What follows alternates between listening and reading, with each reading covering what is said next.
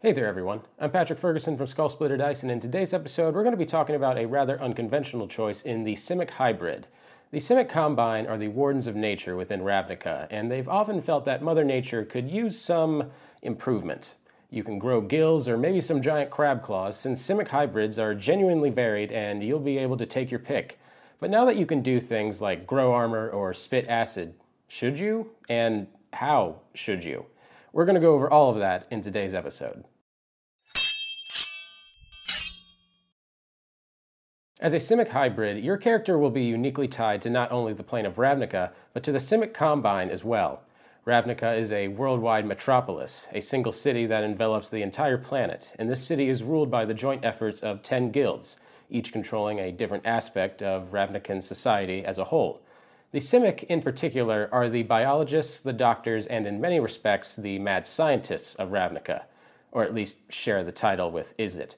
The Simic Guild works to understand biology and preserve the numerous species that were displaced by Ravnica's rampant expansion. They also have a nasty habit of trying to improve biology, which has landed them in some hot water in the past. Rightfully so. You see, during the original Ravnica block, the Simic Combine were the villains. Their leader, Momir Vig, wasn't content with merely studying biology and medicine. Momir invented cytoplasts that could rewrite the DNA of Ravnican citizens against their will. A war broke out, mad science occurred, and a giant ooze monster was involved.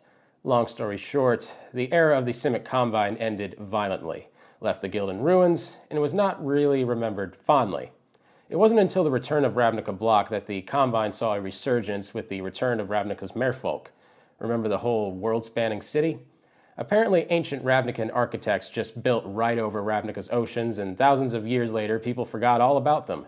Many city streets opened into giant sinkholes named zonuts, holes leading down into the long-hidden underground Ravnican oceans filled with merfolk. Sounds pretty cool, actually.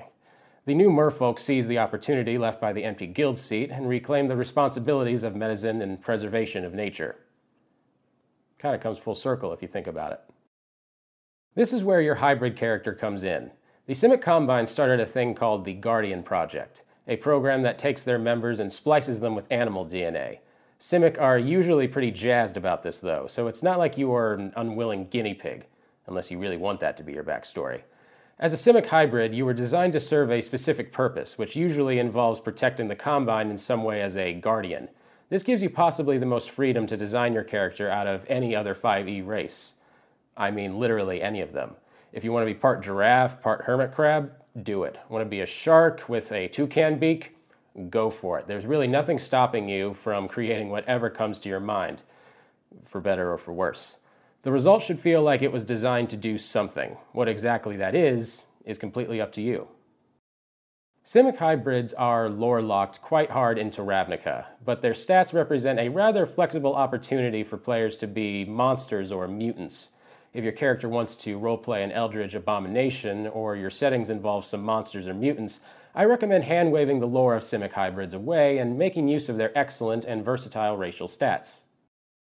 Thankfully, the creative freedom doesn't stop at naming either. Hybrids usually maintain the names they were given by their parents, so hybrids that started out human, elven, or Vedalken will have human, elven, and Vedalken names, respectively. Starting with your ability score increase, your Constitution score increases by 2, and one other ability score increases by 1. This is an intentionally versatile set, as every class can benefit from more hit points, and you'll be able to put that extra point into whatever you need. As for your age, hybrids begin their lives as adult humans, elvens, or Vedalken, respectively, and they age at slightly accelerated rates, so their maximum lifespan are probably reduced somewhat from whatever they originated as. The Guardian Project has not been operating long enough to observe the full effect of this phenomenon.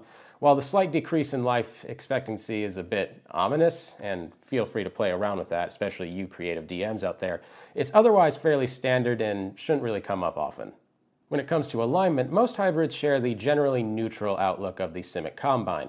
They are more interested in scientific research and the standing of their guild than in any moral or ethical questions.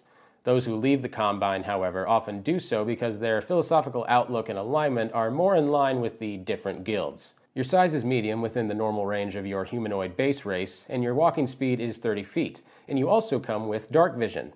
You can see in dim light within 60 feet of you as if it were bright light, and the darkness as if it were dim light. You can't discern color in the darkness, only shades of gray.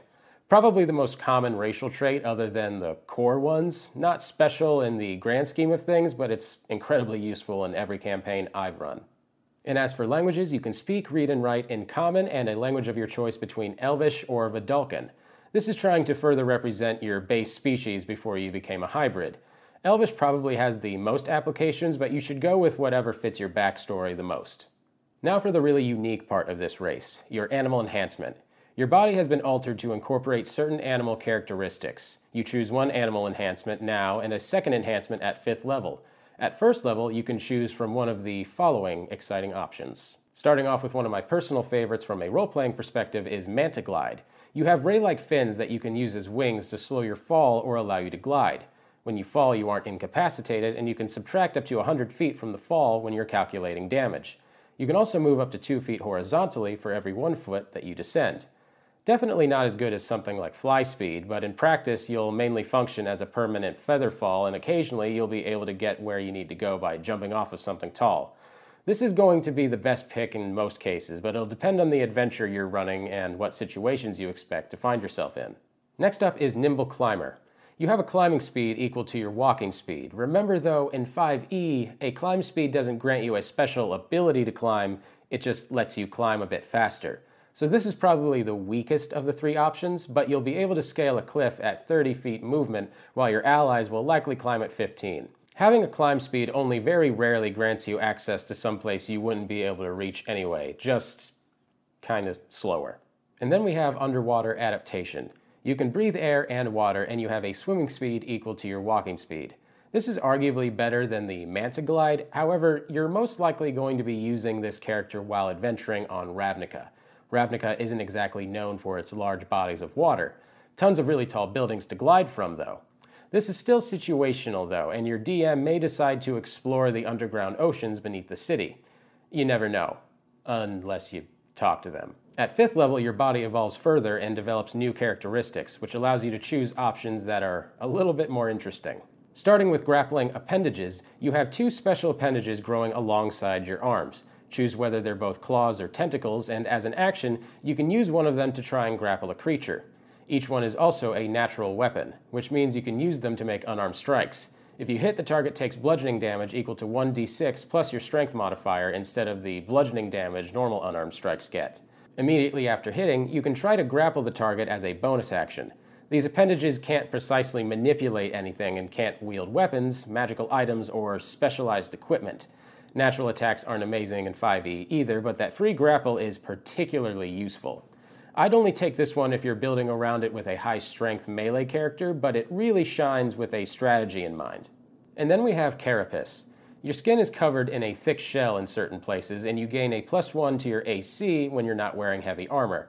While this isn't the most fun or interesting ability, it's likely the best from a statistical point of view, especially if you're a spellcaster or some other squishy character that you probably don't want to get run up on in combat. And then we have Acid Spit, probably the most self-explanatory one on this list. As an action, you can spray acid from your glands in your mouth, targeting one creature or object that you can see within 30 feet of you. The target takes 2d10 of acid damage unless it succeeds on a dexterity saving throw against a DC equal to 8 plus your constitution modifier plus your proficiency bonus. This damage increases by 1d10 when you reach level 11 and 17th level. You can use this trait a number of times equal to your Constitution modifier, a minimum of once obviously, and you can regain all expended uses of it when you finish a long rest. It's not quite as good as it looks at first though, but it's still pretty fun. 2d10 is a good damage output, but on a pass they take 0 damage. I'd recommend only taking this if your Constitution score is at least 14, as a low Constitution will make passing the Dexterity save much more likely.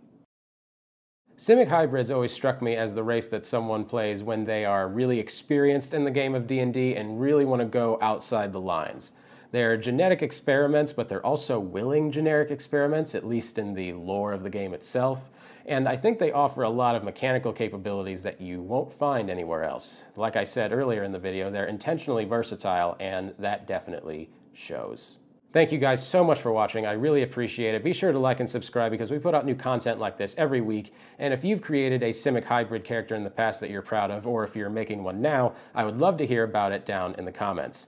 Thank you so much for watching once again. My name's Patrick Ferguson from Skull Splitter Dice, and until next time, farewell. Thanks for joining us. Don't forget to like, comment, and subscribe so you never miss out.